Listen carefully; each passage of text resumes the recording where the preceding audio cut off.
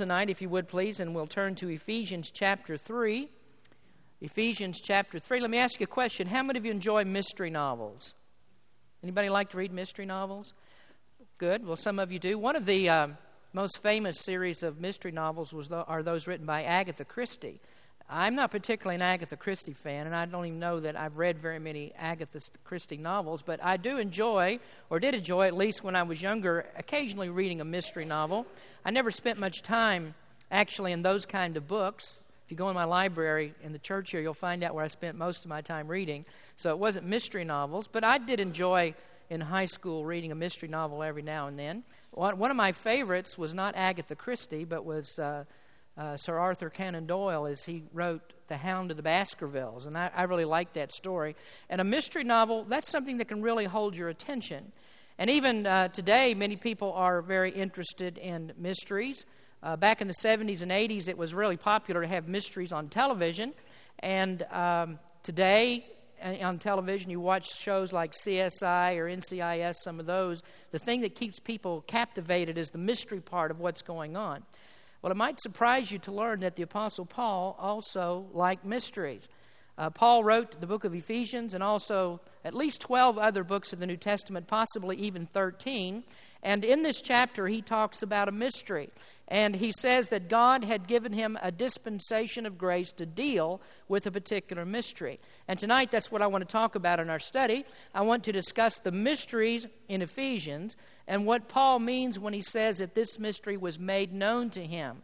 So let's stand, if you would please, for the reading of God's Word. We're going to look at chapter 3 and read verses 2 through 7. Ephesians chapter 3, beginning in verse number 2.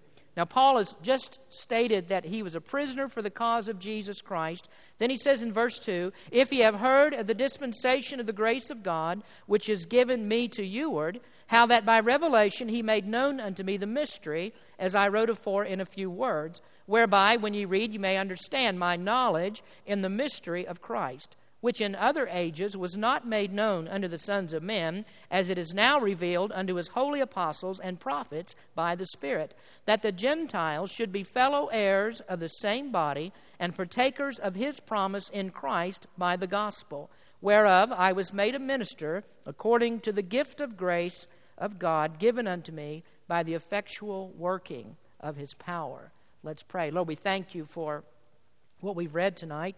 We thank you for the songs that we've sung tonight, and we just want to magnify you. Help us tonight, Lord, as we look at this passage of Scripture, we might understand what was so clearly revealed to the Apostle Paul and passed on to us that we can talk about tonight. Bless in this message tonight, in Jesus' name we pray. Amen. You may be seated. Last week we talked in our study about what it meant for Paul to be a prisoner of Christ. And one of the things that Paul tried to stress in that first verse that we read is that these Christians in Ephesus are not to be distressed over his condition. He was in prison. He's in prison in Rome. But he lets them know that he's there because God has put him in that place. God has given him something to reveal. And because of the message that Paul preached, he had been put into prison. And the fact that a person has been in prison is certainly does not disqualify him from God's service. In fact, if that were true, we never would have heard from Paul. But he's in prison as he writes this, and that doesn't in any way diminish this great truth that God gave him and how God was working in his life. And so God gave him a revelation. He told him something that he wanted to tell the rest of the world. Now, I want us to talk about this mystery tonight. What does Paul mean by a mystery? How did God reveal this? And what does that mystery contain? Now, I think it would be appropriate for us to begin, first of all, discussing the definition of a mystery. Just what is this? And what does the Bible mean by a mystery? Well, the dictionary gives a definition like this. A mystery is something that baffles understanding and cannot be explained. And I believe that definition would be dead on if we just qualify it a little bit. And that is, it can be explained if you're explaining it to the right people. Now, when you study the Bible, you'll always find that a person's concept of what the Bible has to teach falls into one of two categories. And the first category is the false conception. And there are many false conceptions about what the Bible has to say, and we deal with the wrong ideas of doctrinal truths all of the time. And if you simply understand this, that the devil has made it his goal of his existence to try to destroy the Word of God, then you can very easily understand why there is such misunderstanding about God's Word and why we're always having to deal with false conceptions about the Scriptures. And one of the lies that the devil tries to propagate is that it is impossible for you to understand the Bible. The Bible just makes no sense. And so there's no point in you trying to read the Bible, trying to get down to the different doctrines of the Word of God, because you simply can't understand them. And I think that's a false conception.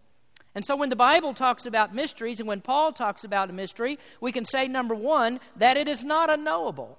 He's not speaking about something that you can't know or you can't find out.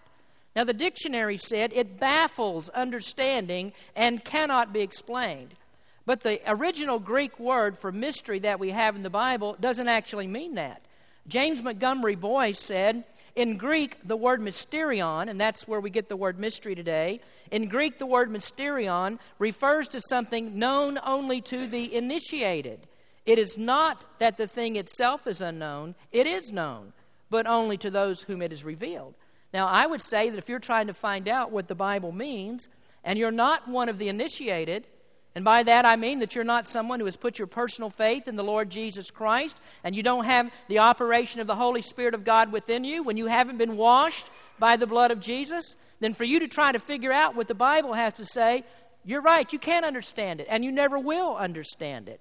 But to the uninitiated, the preaching of the Bible, the teaching of the Bible is foolishness, and it can't be understood. But not so to those who have the work of the Holy Spirit in their heart. Now, the second point I'd like to make about a false conception of Scripture or biblical truth is that it is not incomprehensible. And you know, there are some people who say, well, yes, Pastor, I do believe the Bible. I'm a born-again Christian, but a whole lot of what you're saying, quite frankly, is incomprehensible to me. I mean, I understand that I'm saved, I do know that, but I don't understand much more beyond that. And I freely admit to you, there are some things in the Bible that we don't understand. There are some things here that we never will understand. I don't understand the Trinity, but I believe it. And I don't understand how that Jesus could be both God and man. I don't understand that. I don't understand how that Jesus could have in one body the nature of God and also the nature of man. I don't understand that. I don't understand how that the blood of Jesus Christ literally washes away our sins. I don't understand how God does that, but I believe it because that's what the Bible teaches. So even though I can't comprehend those kinds of things, yet I do believe them because that's in the Word of God. But I also believe that there is much of the Bible's truth that can be comprehended, and it can only be comprehended through diligent study of the Word of God. I once read a fundamental preacher who said, we can't systematize the Bible. He said, there's too much in the Bible that we can't explain, and so we just have to take what the Bible says by faith. And you know why he said that? It was because there were some obvious contradictions in his doctrine, and so he used the smokescreen that we can't understand the Bible anyway, so why try to make the Bible match up with itself? Why try to understand these doctrines? Well, I believe that the Bible can be systematized, and I believe the Bible can be harmonized with itself so that every part agrees with another part. And so if you come to the place that you can't make Doctrine A lined up with Doctrine B, it's not the Bible's fault. It's your fault because the Bible always agrees with itself, and you can't pass it off as simply being something we can't reconcile. Now, there are many people who don't believe in things like the doctrines of grace, for instance. And as they go through the Bible, they have a lot of trouble making Doctrine A line up with Doctrine B because they don't understand that particular truth. And that's the way it is with a lot of what the Bible has to say. But this book is not incomprehensible, but it can only be comprehended by the initiated. Only the initiated who have taken time to study God's Word and to find out these truths. So that's the false conception. It's not unknowable. It's not incomprehensible. And so some people fall into that false conception when they look of the Bible. But then we also find that there is a true conception of the Scriptures. What is a mystery? Well, it is something that is unknown, but now it has been revealed. It's unknowable to some people, but it has been revealed to other people. And this is the way that Paul explains it in 1 Corinthians. I want you to take your Bible, if you would. Turn to 1 Corinthians just a minute, to chapter number 2. And Paul tells us here who knows and who does not know the mystery. 1 Corinthians chapter 2, beginning in verse number 6. He says, "Howbeit we speak wisdom among them that are perfect, yet not the wisdom of this world, nor the princes of this world that come to naught. But we speak the wisdom of God in a mystery, even the hidden wisdom, which God ordained before the world unto our glory, which none of the princes of this world knew. For had they known it, they would not have crucified the Lord of glory. But as it is written, eye hath not seen, nor ear heard, neither have entered into the heart of man the things which God hath prepared for them that love him." Now pay attention to verse number 10 especially. "But God hath revealed them unto us by his Spirit. For the Spirit searcheth all things, yea, the deep things of God." Now, do you see what Paul is saying here? The men who crucified Jesus would never have done that if they understood this mystery. And so we think about this. Why is it that there are some in the apostles' day, some like the apostles, who believed in Jesus? I mean, they saw what Jesus did. They believed what he did. They trusted him. And yet there were others who saw the very same things and they didn't believe in Jesus. Well, it was because the Holy Spirit revealed to them who Jesus really was. And other people did not have this information given to them by the Holy Spirit. And folks, that is the thing that makes all the difference in the world. The difference in a lost man and a saved man is the revelation of God by the Holy Spirit. Now, some would have you to believe that the difference between lost people and saved people, or between believers and unbelievers, is simply some have good sense and others don't have good sense. And some will say, well, it's a willing heart instead of an unwilling heart. Or someone might say, it's my faith as opposed to your faith. But it's actually none of those things. What it is the revelation of the Holy Spirit. And that's when the Holy Spirit opens a person's heart. And he does that with some people and he doesn't do it with others. And so this is what Paul is saying. It's the initiated. And that word mystery contains that word initiated. How do you understand it? You must be one of the initiated. And these are the ones that God has decided to reveal himself to. They're the ones who understand the mystery. So what is a mystery? Well, it's not something that's uncertain. It's not something that's so cloudy that you can't know it and you can't find it out. But it is something that without the enlightenment and the power of the Holy Spirit, you will never understand. So who does God give that to? Well, we see it in Paul's theme here in Ephesians, and the consistency of Paul and his doctrine comes through in every chapter that we read here, because this mystery fits in with the teachings that we studied in the first chapter. This Greek word mysterion means understood only by the initiated. And who are the initiated? Well, Paul told us in chapter 1. It's those who are called out and those who are chosen by God. So I hope you understand now what a mystery is. You see, if Columbo is one of the called out children of God, then he'll solve this particular mystery every time. Now, secondly, this evening, I want to talk about the revelation of the mysteries. We understand the definition of it now, so let's talk about the revelation of the mystery. And Paul says in verse number 3 that the mystery was made known by particular revelation. He says, "How that by revelation he made known unto me the mystery, as I wrote afore in few words, whereby when you read you may understand my knowledge in the mystery of Christ." So here is a mystery that has been revealed. Now in verse number 2, Paul says that this was a dispensation of the grace of God. And we've seen this word dispensation already in the book of Ephesians. Back up in chapter 1, verse 10, Paul speaks about the dispensation of the fullness of times. And what the word dispensation actually means is a stewardship. And so what Paul says, I have been given this stewardship, or it's been given me, it's my job to reveal this particular mystery to the Gentiles. And so it was his job to reveal God's word, in essence, to Gentile people. As we studied the book of Acts, we saw many times that what Paul would do, he would preach to the Jews. In every city that he visited, as he went on his missionary journeys, the very first thing that he would do, he would go into the synagogues and he would begin to preach to the Jews. And you remember I told you he did that because he's already got a ready-made audience. They already have read the scriptures. They've seen them before. So he goes into the synagogues. He preaches to Jews. But ultimately, every place that Paul went, he ended up winning more Gentile converts than he did Jewish converts. We have this story of Paul and Barnabas preaching in Antioch of Pisidia, and the Jews were listening to the message that he preached, and they became very angry at it. And so Paul said to them, he says, okay, we have preached the gospel to you, but now that you have rejected it, we're turning to the Gentiles. So that's what he did. Now back up in our text in verse number 5, Paul then talks about who has been given the revelation of this particular mystery. And he says there, which in other ages was not made known unto the sons of men, as it is now revealed unto his holy apostles and prophets by the Spirit. So in the revelation, we can say first, as Paul puts it here, that this was revealed to all of the apostles.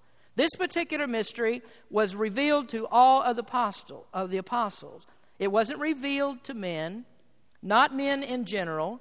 In other words, what we're talking about here is not something that was commonly known. This knowledge was not given to the average man. It wasn't given to the average Jew. In fact, if we go back and read the Old Testament, we find out this wasn't given to Abraham. Moses didn't understand this particular mystery. Not even David understood exactly what this was all about. And certainly, we know that the Jews of Jesus' time didn't understand it, because Paul's already told us in 1 Corinthians that had they understood it, they never would have crucified Christ. And so they don't understand the mystery. So what group of men has been given the special revelation of the mystery that he's talking about? Well, it's the apostles. And we know that it was given to them because these particular men were able to speak about things that they'd never learned before. I mean, God gave them a special gift of knowledge to reveal these particular things. Peter and John were boldly preaching to the Sanhedrin in Acts chapter 4, and this is what they said. This is the stone which is set at naught of you builders, speaking about Christ, which has become the head of the corner.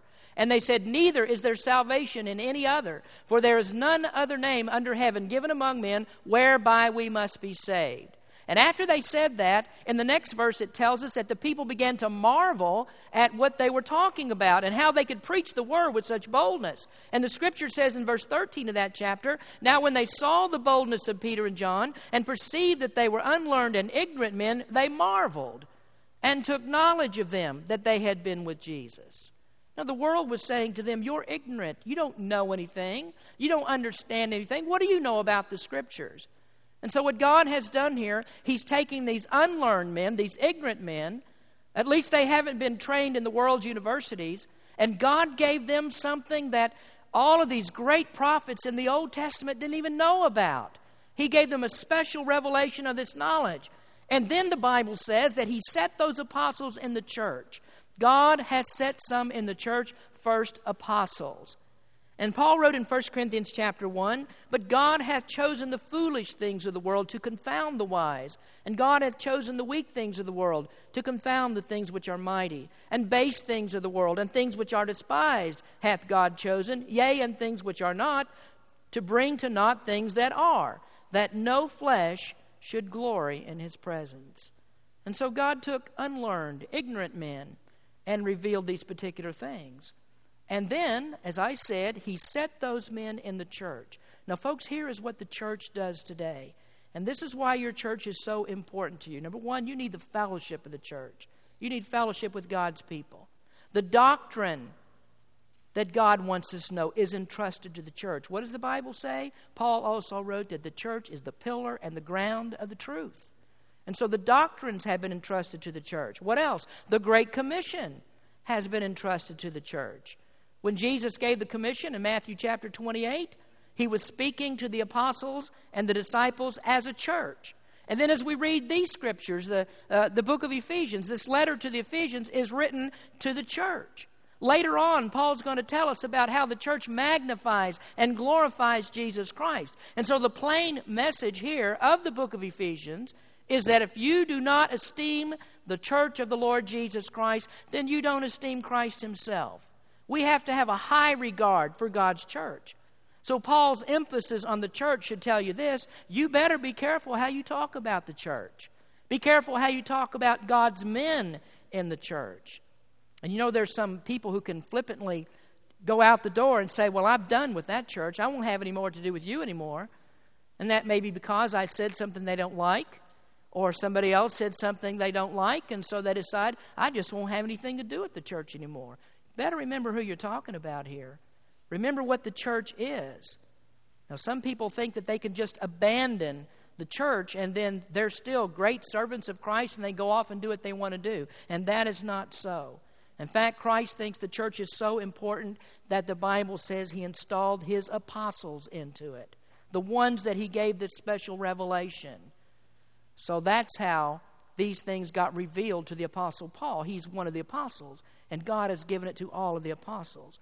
Now, I might add one other thing to this. I already talked about this as we finished up chapter 2, but we need to also understand that the apostolic office is a one-time office. And what I mean by that is this office does not continue. These apostles were given the original inspiration of the Word of God, and they received that from the Holy Spirit, and now these revelations that they have been given are not to be added to. And so that means there is no new mystery out there that we're going to find out about. It means that there aren't any new revelations that we don't know about. And that also tells us that no one has the right to add anything to God's Word. And that means a pope, it means a cardinal, it means a bishop, it means any organization, man-made like Roman Catholicism. Nobody has the authority to add to God's Word. Joseph Smith did not have the authority to add to God's Word. The Watchtower Society does not have authority to add to God's Word. Mary Baker Eddy, Ellen G. White, head of these cults, they don't have the authority to add to God's Word. And you know, there are 4 words that the Bible uses for all organizations and all people who say that they have been given a revelation more than what the Word of God says or they can add to the Word of God. You know what those 4 words are? Let him be accursed. That's what the Bible says about anybody who tries to add to God's Word. So all of the apostles are given God's revelation. But now I want you to notice particularly here that it was revealed to Paul, the apostle. Now the other apostles that we're talking about, primarily they are apostles to the Jewish people. But Paul is an apostle to the Gentiles. And he writes in Romans chapter 11, "For I speak to you Gentiles, inasmuch as I am the apostle of the Gentiles. I magnify mine office." Now Paul was really the most unlikely of all to receive this dispensation or this stewardship for him to be an apostle to the Gentiles. And why would I say that? Well, he's an educated Jewish man. He's a very smart man. He's educated at the feet of the greatest rabbis in Israel. He sat at the feet of Gamaliel. He called himself a Hebrew of the Hebrews. And if there was anybody who hated Gentiles and believed that Gentiles could never be saved, it was Paul. And after he was saved, I'm glad that I'm sure that we would have been happy to take up his place in Jerusalem, to join the apostles there and just preach to Jewish people. That I'm sure would have been his preference. But God changed his heart, and God revealed the mystery to him. And this mystery convinced him that he must be an apostle to the Gentiles. And so in verse number 7 of our text, Paul says, "Whereof I was made a minister, according to the gift of the grace of God given unto me by the effectual working of his power." And folks, it's because he was a minister to the Gentiles that he was put in prison. Remember last week we reviewed that some? We talked about the story in the book of Acts, how that Paul was accused falsely of taking a Gentile into the temple. He'd been seen in the company of other Gentiles, and so they just assumed that he must have taken a Gentile into the temple. And so they took him, they captured him, and eventually, I'm not going to go to the whole story again, but he ends up in prison in Rome. And that's why he wrote that first verse, "I, Paul, the prisoner of Jesus Christ, for you Gentiles." Now, one of the things that we often see Paul doing as he writes these different New Testament letters is to vindicate his apostleship. He starts chapter 1, verse 1 of this book by saying, "Paul, an apostle of Jesus Christ, by the will of God." 1 Corinthians begins this way, "Paul, called to be an apostle of Jesus Christ through the will of God." 2 Corinthians starts the same way. Galatians begins, "Paul, an apostle, not of men, neither by man, but by Jesus Christ and God the Father." And we could talk about Romans, we could talk about 1 Timothy, 2 Timothy, and Titus. Paul gives a vindication of his apostleship. And so there can be no doubt that Paul is called into this. God gave him this ability. He gave him the ability to preach, the ability to do signs and wonders and miracles, because he was the apostle who was appointed to give out this news to the Gentile people. And so that's the revelation of the mystery. Now I suppose it's time for us to talk about something else, because I've given you the definition of the mystery and the revelation of the mystery, but I haven't yet told you what the mystery is. So let's talk about that. What is this news that's been hidden? What is it that Moses didn't know, or Abraham and David? What is it they didn't know? Well, so let's speak thirdly about the characteristics of the ministry. And there are actually, there are actually two mysteries that Paul speaks about in this chapter. And we find the first mystery in verse number 4. He says, whereby, when ye read, ye may understand my knowledge in the mystery of Christ.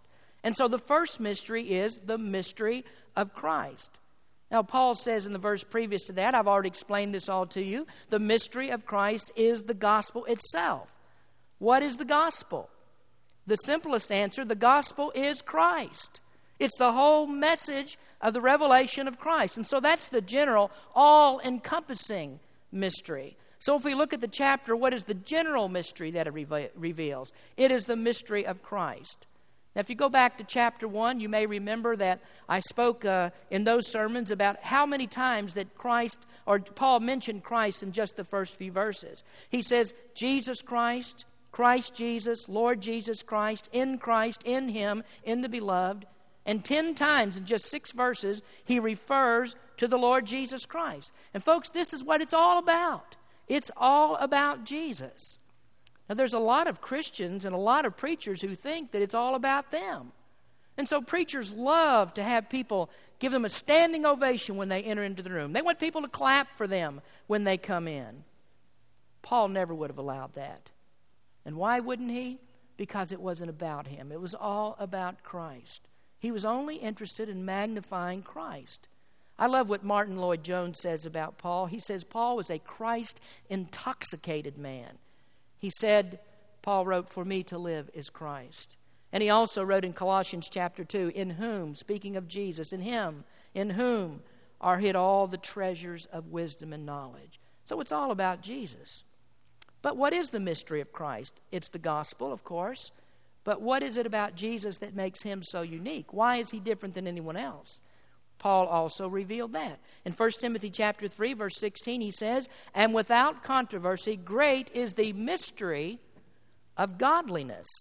God was manifest in the flesh, justified in the Spirit, seen of angels, preached unto the Gentiles, believed on in the world, received up into glory. And so there you have the mystery of godliness.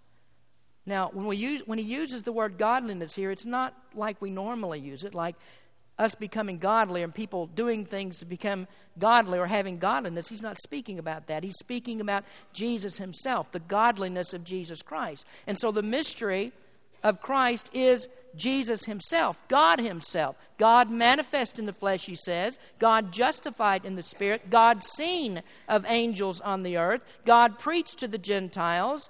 And the Gentiles were not his people, but had become his people. God believed on in the world through the power of the Holy Spirit. And this, the God-man, going to the cross and dying, and then rising from the dead, and now sitting at the right hand of the Father.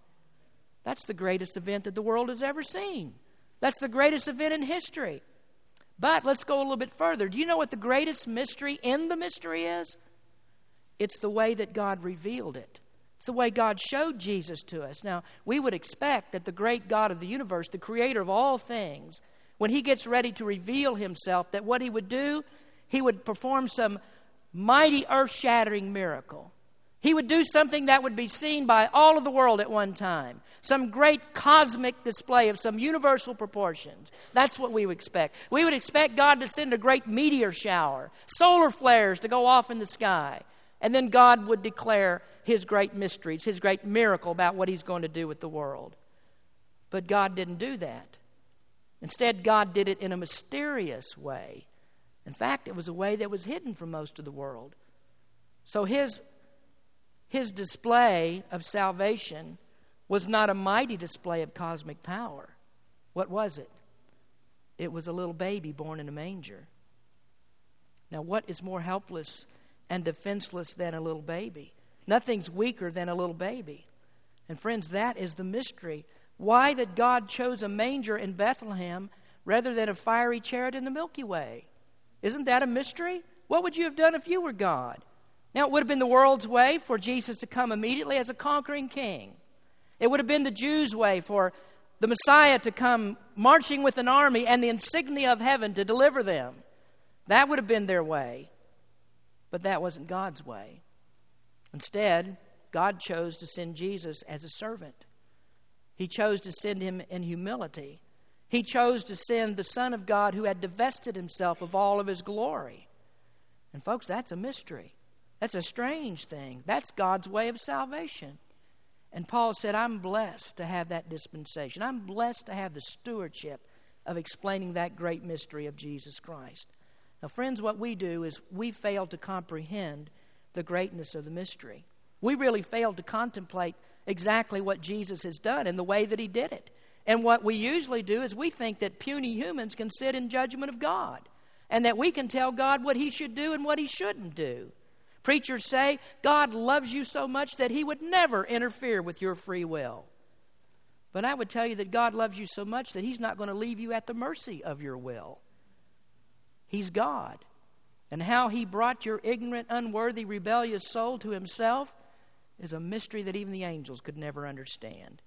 Now that's a mystery we're going to be thinking about through all of eternity. We just don't understand that one. The mystery is, quite frankly, folks, why me, Lord? Why me?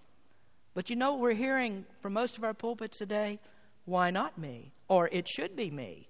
That's what's usually preached. So it's a mystery. But then there's still yet another mystery that Paul speaks of, and I'll be through when I finish with this. Some people think that the mystery is that God would save Gentiles. But that was really never a mystery that God would save Gentiles. 2,000 years before Jesus came, God spoke to Jacob, and he said, I am the Lord God of Abraham thy father, and the God of Isaac. The land whereon thou liest, to thee will I give it, and to thy seed. And thy seed shall be as the dust of the earth, and thou shalt spread abroad to the west, and to the east, and to the north, and to the south. And in thee and thy seed shall all of the families of the earth be blessed. Numerous times in the Old Testament it says that Gentiles would be saved. Isaiah said it, Zechariah said it, Malachi said it. By the time you get to when Jesus was here, the Jews had perverted that truth, and they really didn't as a whole believe that truth, and yet it had already been prophesied. So Paul is not saying here, I'm going to reveal a great mystery to you. Gentiles can be saved. That's not the mystery. So what is the mystery? Here's the particular mystery, and that is the mystery of the church. It's not the mystery that Gentiles would be saved, and there were some of the Jews who believed that Gentiles could be saved, but they thought that Gentiles had to become Jews. In other words, the Gentiles had to become Jewish proselytes. In order for Gentiles to be saved, they must come under the rights and the customs of the Jewish people. And the council that they held in Jerusalem in Acts chapter 15, that's what it was all about. Should Gentiles be circumcised? In the book of Galatians, that's what Paul is arguing about. Do Gentiles need to be circumcised in order to come to God, in order to be saved? And the conclusion of all of that is a mystery that had to be revealed, something that wasn't known before. And so the mystery was the church, that both Jews and Gentiles would be on equal footing in the church. Now look at verse number 6. That the Gentiles should be fellow heirs and of the same body and partakers of his promise in Christ by the gospel. Now there's a question that's very often asked. Was the church mentioned in the Old Testament? And covenant theologians make the mistake of thinking that the church in the New Testament is actually a continuation of Israel in the Old Testament. And one of the false ideas that they extract from that is that babies should be baptized because that circumcision has been replaced by baptism. And so covenant theology leads you in that kind of an error. But I want you to listen to what Paul says in Colossians chapter 1. He says, whereof I am made a minister according to the dispensation of God which is given to me for you to fulfill the word of God, even the mystery which hath been hid from ages and from generations, but now is made manifest to his saints. And so he says the mystery was hidden. So this is not something that was known in the Old Testament. So the covenant theologians are wrong according to Colossians chapter 1. But then on the other hand, you have what's called hyper-dispensationalists, and they make the mistake of believing that the church was revealed only to Paul, and that the church actually started sometime after Christ's ministry on earth. Many falsely believe that the church started on the day of Pentecost. And so those that even are less than hyper believe that there are no references at all in the Old Testament about the church. And what they do in describing it that way is they missed this great covenant that God made with Christ before the world began. That's the covenant of redemption, the covenant where God elected his people. Now, the truth is that the church is a mystery in the Old Testament that wasn't fully explained. So Paul and the apostles were given the ministry of explaining how God would bring Gentiles into a covenant relationship that would be exactly like that of the Jews. And so what this means is that both the Jews and the Gentiles would be on equal footing in the church. And this is what Paul says in verse 6, that the Gentiles would be fellow heirs. They would be in the same body, and they would be partakers of the same promise. Now I want to make one last point as we close the message tonight, and this is the last statement on your listening sheet. Very simply, all are equal in the church. Now, some would have you to believe that the church is composed of different classes of Christians. One of the early heresies that got started, people started departing from New Testament examples. I mean, the New Testament is very clear to us on church polity, how the church is to be organized. And so one of the early heresies was to begin to divide the church up into the clergy and the laity. And so there becomes a class distinction in the church. And those kinds of class distinctions is what gave rise to the Roman Catholic Church today. That's why there's a hierarchy in the Roman Catholic Church. And this is why the Roman Catholic Church teaches that the priests are the ones who must interpret the Word of God. And as you know, for many centuries, they wouldn't allow the regular people, if they weren't in the clergy, they wouldn't allow them to have Bibles. They couldn't read the Bible. And there's no sense you reading the Bible because we're the only ones who can explain it to you. But that's totally against the Scriptures because God never intended that there should be a class distinction in the church. What we see from the New Testament example is that the elders, the pastors, and the deacons are chosen from among the people. They're not lords over the people. Peter wrote this in 1 Peter 5. The elders which are among you I exhort, who am also an elder and a witness of the sufferings of Christ, and also a partaker of the glory that shall be revealed. Feed the flock of God which is among you, taking the oversight thereof, not by constraint, but willingly, not for filthy lucre, but of a ready mind. And listen to verse 3. Neither as being lords over God's heritage, but being ensamples to the flock. Now, unfortunately, in many of our independent fundamental Baptist churches, the same men who denounce Roman Catholicism for this, those same men have made themselves lords over their people. They take the pastorate and they turn it into their own little fiefdom, and they believe that all spiritual direction must come from them. And so if you need to know what God's will for your life is, you ask them. And they'll tell you what it is. So they set up their regulations and the rules, and they determine your spirituality by how well that you live by those rules. Now, here's what I say about all of that. Would to God that Baptist people and Baptist churches would have the spirit of Paul. Because in verse number 7, he says, I was made a minister. And you know what that word minister is? It's the word diakonos.